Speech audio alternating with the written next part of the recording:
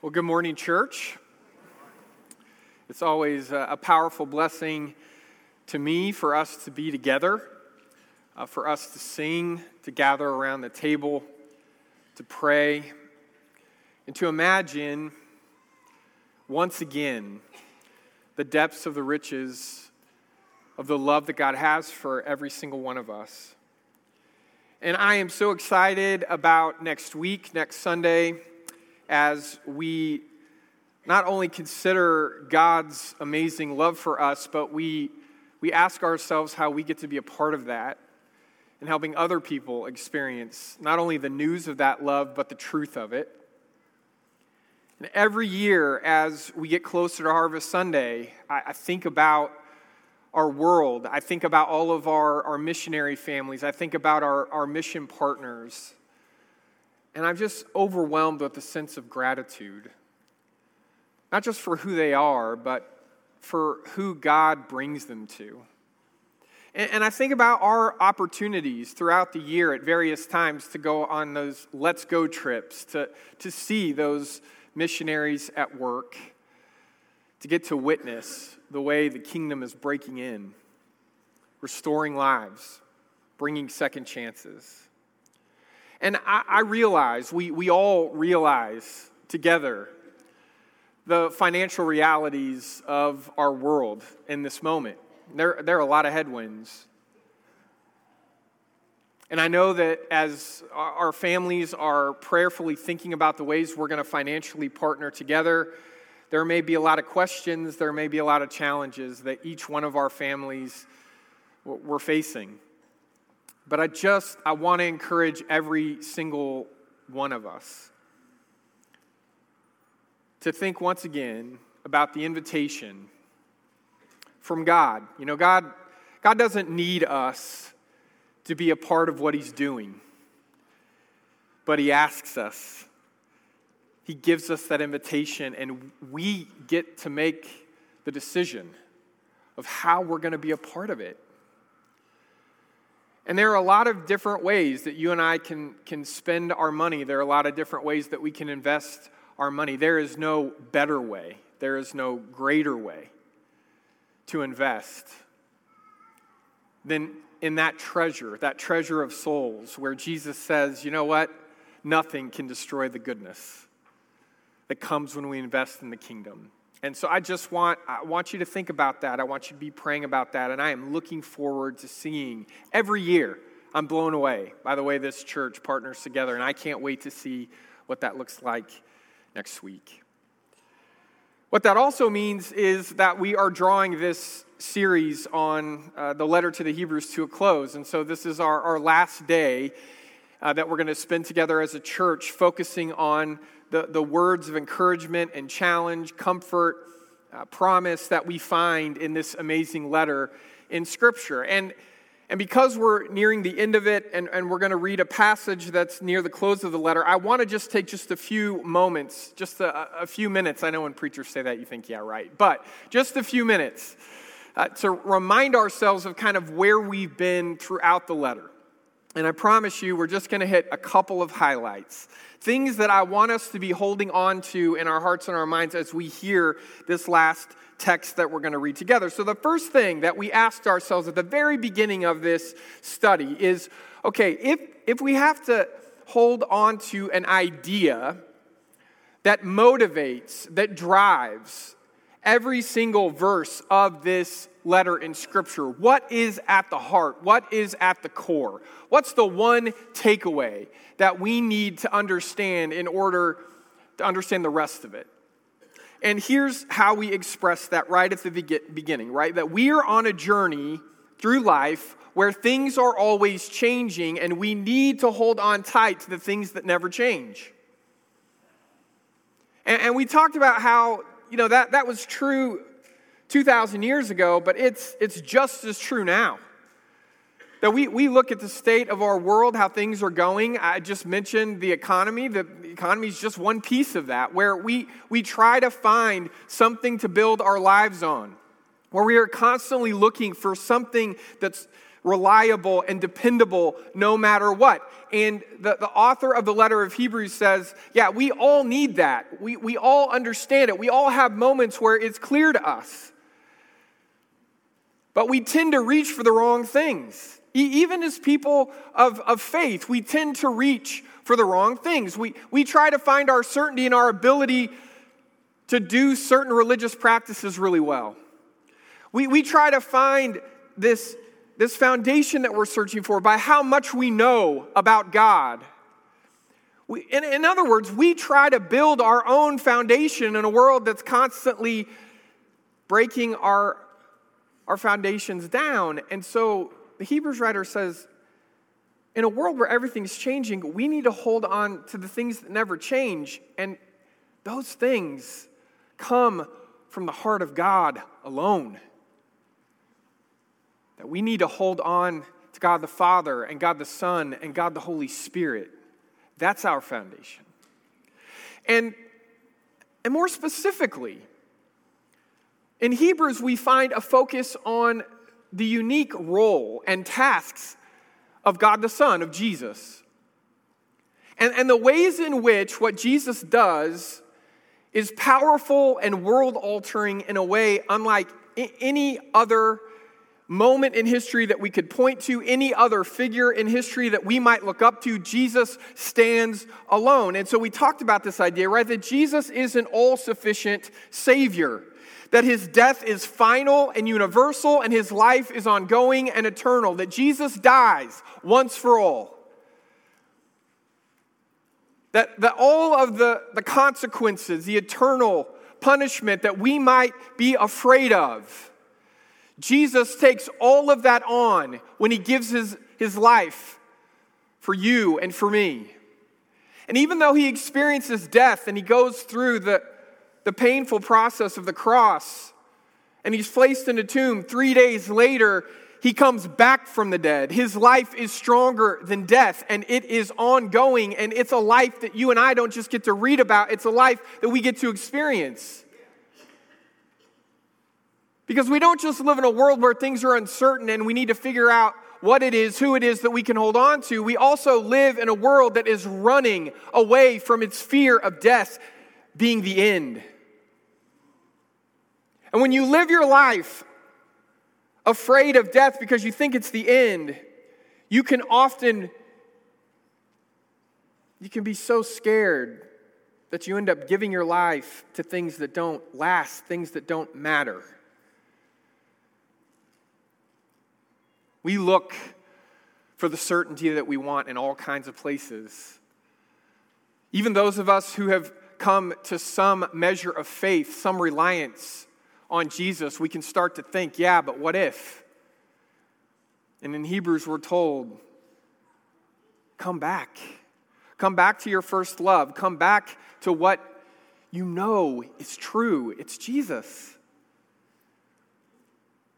And then just last week, we talked about the way that Christ shows us what it means to run this race well.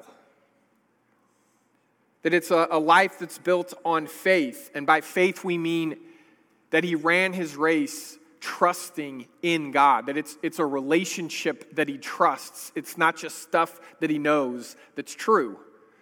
We talked about how faith isn't just thinking certain things or feeling certain things or desiring certain things. Faith is trusting a certain someone. Jesus shows us what that's like, but he doesn't just run towards God, he's running with joy. And we talked about this truth, right? That the joy that gave Jesus the strength to keep going wasn't some abstract promise of a good future. No, it was the thought of a future with you. You're Jesus' joy. You're why he did it, right? You're his reward. You're the reason he ran the race. And he's the reason that we keep running. Okay, now holding all of that in our hearts, I want us now to hear this final passage from Hebrews. So let's read it together. You have not come to a mountain that can be touched and that is burning with fire, to darkness, gloom, and storm, to a trumpet blast, or to such a voice speaking words that those who heard it begged that no further word be spoken to them because they couldn't bear what was commanded. If even an animal touches the mountain, it must be stoned to death. The sight was so terrifying that Moses said, I am trembling with fear. You haven't come to that mountain, but you have come to Mount Zion, to the city of the living God, the heavenly Jerusalem. You have come to thousands upon thousands of angels in joyful assembly, to the church of the firstborn whose names are written in heaven. You have come to God, the judge of all, to the spirits of the righteous made perfect, to Jesus, the mediator of a new covenant, and to the sprinkled blood that speaks a better word than the blood of Abel. That's where we have come. And then he says, therefore, since we are receiving all of this, right, a kingdom that cannot be shaken, let us be thankful and so worship God acceptably with reverence and awe, for our God is a consuming fire. If I was ever going to be blessed enough thousands of years ago to get to write some lines of scripture, this would be it. Well, when you think about this contrast of where we're afraid we're coming, and the Hebrews writer is saying, no, you haven't come in fear and trembling, sure that you're not good enough, afraid that you haven't done enough. That's not where you've come. You've come to Zion. You've come to this city of the living God. You've come to a joyful assembly with angels and saints made perfect, the firstborn of the resurrection. You've come to God, the judge, and not just the judge, but the Savior of all. You've come to Jesus, the mediator of a new covenant. That's where I want to come when I come to church, right? Now, the first thing I want to do, and I'm going to have to kind of slip into acting like a college professor just for a moment here. And some of my students are actually in the room this morning, so I'm sorry. This is going to be vaguely familiar for you. Not the material, but the feeling. Okay, so I want us to talk a little bit about this. You haven't come to this mountain, but you have come to this other mountain, right? So the Hebrews writer doesn't actually name the first mountain, but it has a name. What's the name of the first mountain? Sinai, right? So he says, you got this mountain that you've read about in the Old Testament, and that many of the people in this congregation that the Hebrews writer is addressing, they're still caught up in viewing God that way and viewing their journey to God that way, and they are filled, when they think about that mountain, the primary experience they have, at least according to this author, is overwhelming fear. Right? When you say storm and gloom and darkness, and they were listening to the word of God, and what God was saying to them made them say, stop. Stop talking. We can't take it. We can't bear it. And the Hebrews writer obviously thought Moses was braver than I am, because he uses him as an example to say even Moses was afraid. The one who had the most courage to draw close to God, he was trembling with fear. And there are times, brothers and sisters, where I don't think it's just this Christian community thousands of years ago that this letter was first written to. They're not the only people who sometimes continue to view approaching God with that kind of heaviness and weight and concern that the God we're trying to approach, right? And at the very top of this mountain is just an encounter with the living God. That's where they're trying to go. It's where they think they want to go until God starts to interact with them in ways that make it clear to them just how difficult that journey is going to be to get from where they are to where God is. That it's not just the physical mountain they're trying to climb.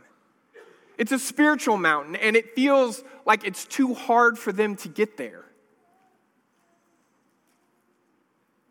I think you and I have various times in our spiritual lives and our spiritual journeys where our primary reaction to thinking about God and the presence of God is fear and trembling and shame, because we know that we just aren't good enough. We haven't followed the rules carefully enough. We haven't said the prayers exactly the way we think we should have said the prayer. We read Scripture, but we realize there's all these sections of the Bible that we don't really understand. We're just not good. Who wants to come to church where the primary thing that you feel is, I don't deserve to be here. I'm not good enough.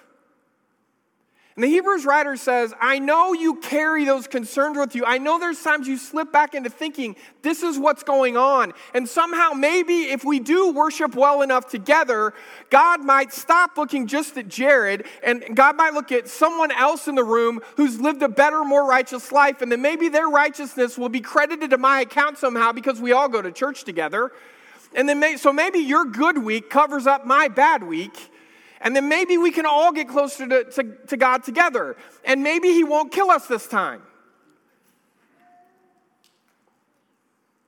It's hard when that's how we're thinking about ourselves, and we're thinking about God's presence, and we're thinking about the gulf between where we are and where we're trying to go. It's soul-shattering. See, but that's not the truth. It feels like the truth, but it's not the truth. Because Jesus changes everything. So he says, you haven't come to this mountain, you've come to a different mountain, right? You've come to Mount Zion. And instead of having this journey of overwhelming fear, you have ever-increasing joy along the way.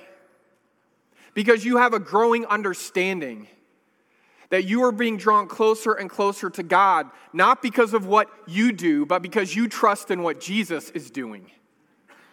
And you are going to encounter the living God, but it's even the idea that we're encountering God is a bigger concept than people knew to have at the beginning, because they thought they were just going to get up at the top of Mount Sinai and they'd get into that cloud and they wouldn't be struck by lightning and they'd be able to stay there, and God would be this overwhelming sense of power and judgment and authority.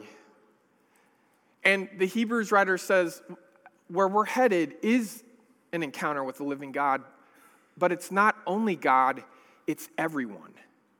It's the city of the living God. That there's a community there. That we don't journey alone. And when we get to the end of that journey, we're not going to be alone there either. Now, here's what's tricky. I know you didn't come for a geometry lesson. I think I'm actually wrong in what I've just told you.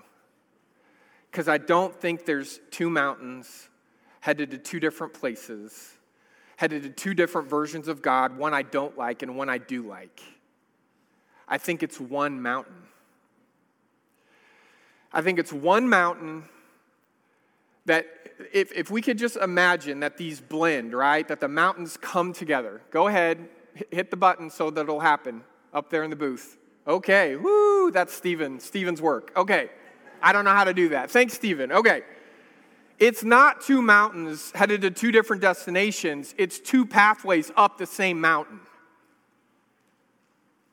Okay, and one is the pathway I make for myself, because I think I can get there if I just try hard enough. And guess what? I'm not going to make it. And I'm going to find that out over and over and over again, and that fear is going to grow in me. But there's this other pathway up the mountain. It's not a way I make. Jesus is this way. And he's taking me to the place I've always wanted to be. Whatever phrase we use to describe it, right? The Hebrews writer calls it the city of the living God, but whatever phrase you might use to describe it, Jesus is the only way we're going to get there. There's not two mountains. There's two pathways up the same mountain. Okay, and what I want to say is this: any pathway into God's holy presence that depends upon our own personal holiness is a deceptive dead end. Jesus is the only way we can get to where we're hoping to go and to be who we're hoping to be when we get there. Now, I was going to leave it at that. I thought, oh, that sounds pretty good. And then I was talking to Avery, and she says, yeah, that sounds pretty vague. What do you mean when you say Jesus is... How would we know the difference between I'm making my own way up the mountain, at least I'm trying to, versus I'm trusting Jesus to be my way up the mountain? And my initial reaction to her was, well, other people will get it, Avery. And then I went back to my office and I thought, nope, she's right. How would we know the difference, right? How can we tell that difference between our way and then trusting in Jesus to be the way? I think it comes down to this. We keep using our climbing tools in partnership with Jesus instead of using them to prove we can reach Jesus. What do I mean by that? What are our most common climbing tools when it comes to trying to make our way up the mountain? Well, I'd like to be a biblical expert, if that's not too much to ask. I would like to be a person of prayer, right? I want to be a person who serves. I want to be a person who is dedicated to being a part of this community. There are spiritual practices, right, that are our climbing tools that we use. The tools are never the problem, but our attitude about those tools, our intention when we reach for those tools, that's the problem. That's where these two paths become two different ways up the mountain. Okay, so I can read Scripture. Scripture's not the issue, right? Scripture's not the problem. My relationship to it could be the problem. Because if the primary reason I'm reading Scripture is to be known as someone who's an expert in Scripture, where I know where everything is and I've memorized a lot of it and I just know it cold, and that if we had a church-wide Bible Bowl, I would win. Right? Not as long as James is in here, I would not win. Right? Okay, so that if that's the primary reason I'm doing it is a sense of fear, that I need to know more so that I can make it farther up the mountain, that's different than saying, I am reading Scripture because I trust that Jesus is there and Jesus speaks to me when I open my heart up to it. See, that's me working with Jesus along the way, because the best thing about this mountain is we're not only waiting to get to heaven, heaven is coming with us. Jesus is beside us. When it comes to prayer, I'm not just wanting to be really good at saying beautiful things to God about my life and about what I want, or I'm not just good at leading a community of people in prayer because I'm eloquent or I know how to craft things. But no, I pray because I need to be near God. And I need to open my heart up to who God is calling me and empowering me to be. I need to learn how to think God's thoughts after Him. I don't want to become a person of prayer who's just really good at praying, and that's what I think is the whole point of it. No. When it comes to gathering together as God's people, I'm not just trying to prove that I'm the best worshiper in the room. I don't even know how you would win or have or whatever that contest, but it would be depressing. We're not here trying to outdo one another in how well we do this corporate worship thing. And we're not foolish enough to think that if we do it in all the right ways, that's going to unlock this magic moment. Now, we worship, we come to this place together because we need God. And we need to pay more attention to Jesus than we usually do anywhere else. And when it comes to service, I better not be doing it because I want people to be impressed with how compassionate or caring or patient I am. I need to serve out of a sense of gratitude for all that God has done for me and in me and through me. That it's not about what I'm accomplishing. It's simply getting to be a part of what God is inviting me into. Do you see the two pathways? It's not the climbing tools. We need climbing tools. It's how we use them, why we use them. And where are we going? We're going to the city of the living God. We're going to this joyful assembly of thousands of angels and saints made perfect. We're going to heaven. And here's my favorite part of this whole passage. He doesn't say, one day you will come. He says, you have come. And he doesn't say it once. He says it over and over again. You have come. Which touches on something about heaven that I have missed for a majority of my life. You know, heaven's a tricky subject for our particular church tradition, the Churches of Christ, because heaven is beyond understanding. Heaven is beyond clearly defining. And we love to understand and clearly define. That's kind of our thing. And not only do I want to clearly define it, I want to be always consistent. But there's a danger in that pursuit, right? And we're back to using the climbing tool in a way that God didn't intend for us to use it, right? If I can't understand something, then it can't be true. But I want us to open our hearts up to this wonderful reality. And I want you to be open to this, even if you've never heard something like this before. But I'm convinced that what the Hebrews writer is trying to get us to see this morning is when we gather together as God's people, heaven and earth merge into one. In other words, we go to church with angels. We go to church with resurrected saints made whole and healthy again. We go to church with every other believer throughout the world. We go to church with Jesus.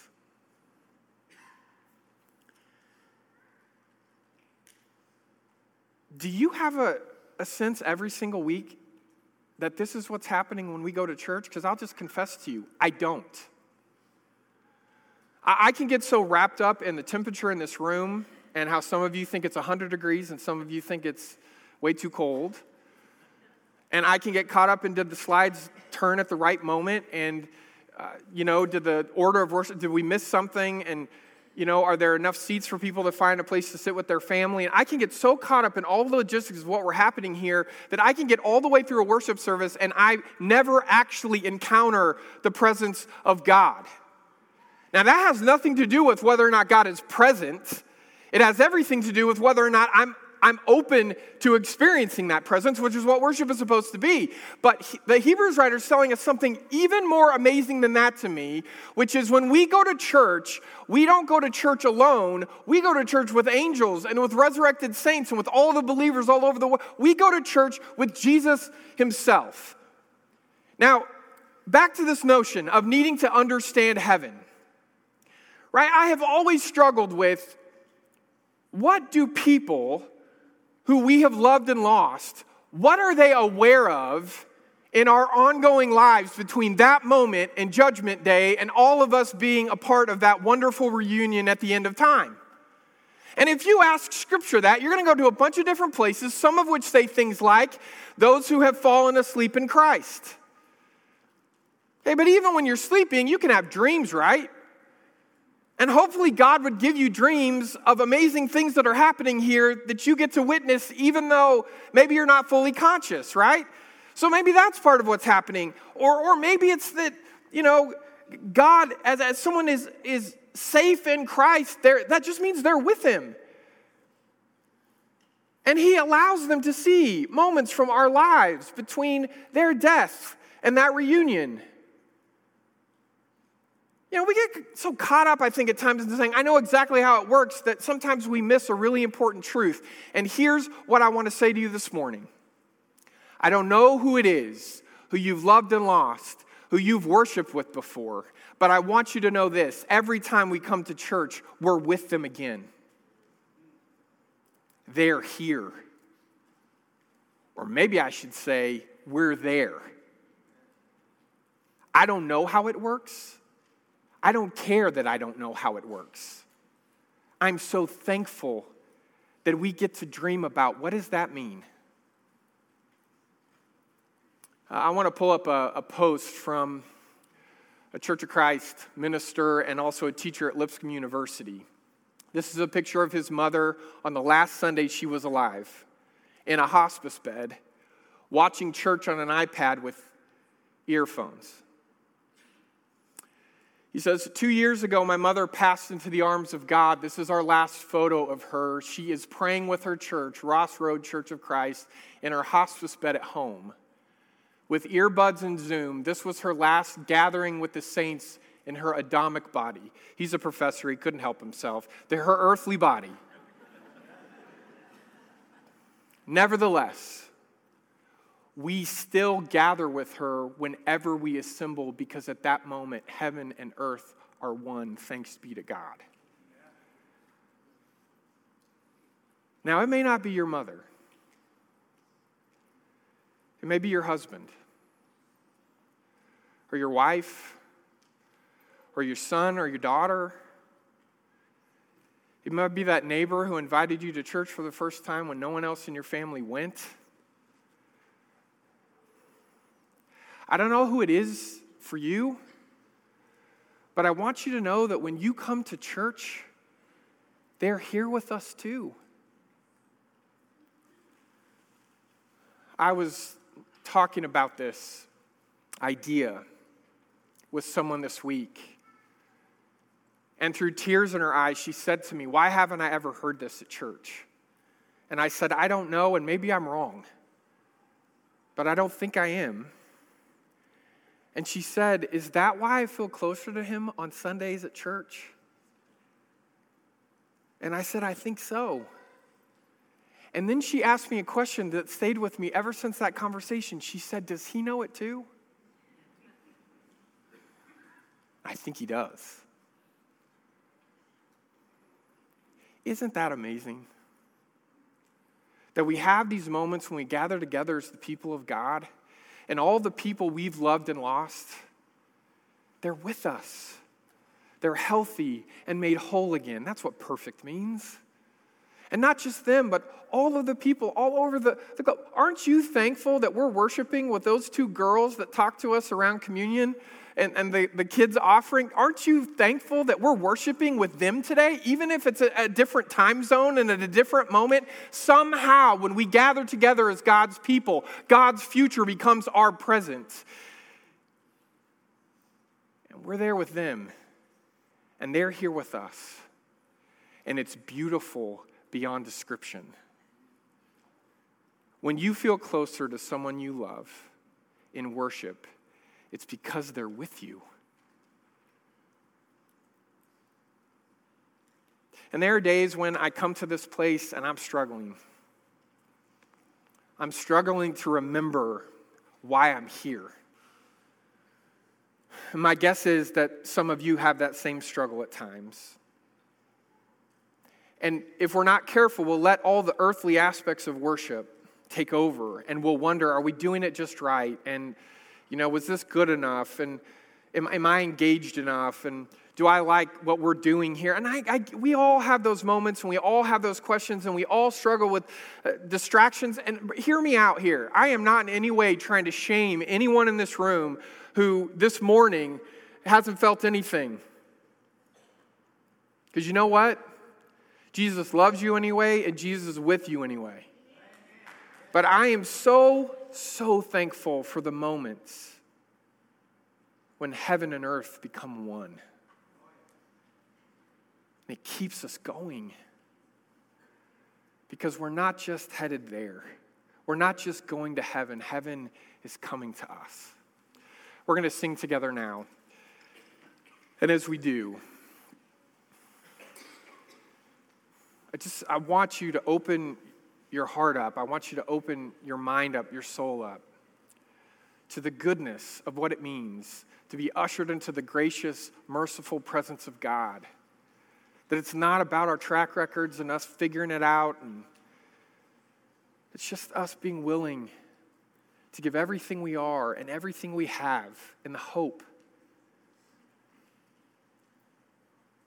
God the Father and God the Son and God the Holy Spirit, they're not just waiting for us to prove that we can reach them. but they're reaching out their hand and asking us to keep going. Let's sing together now.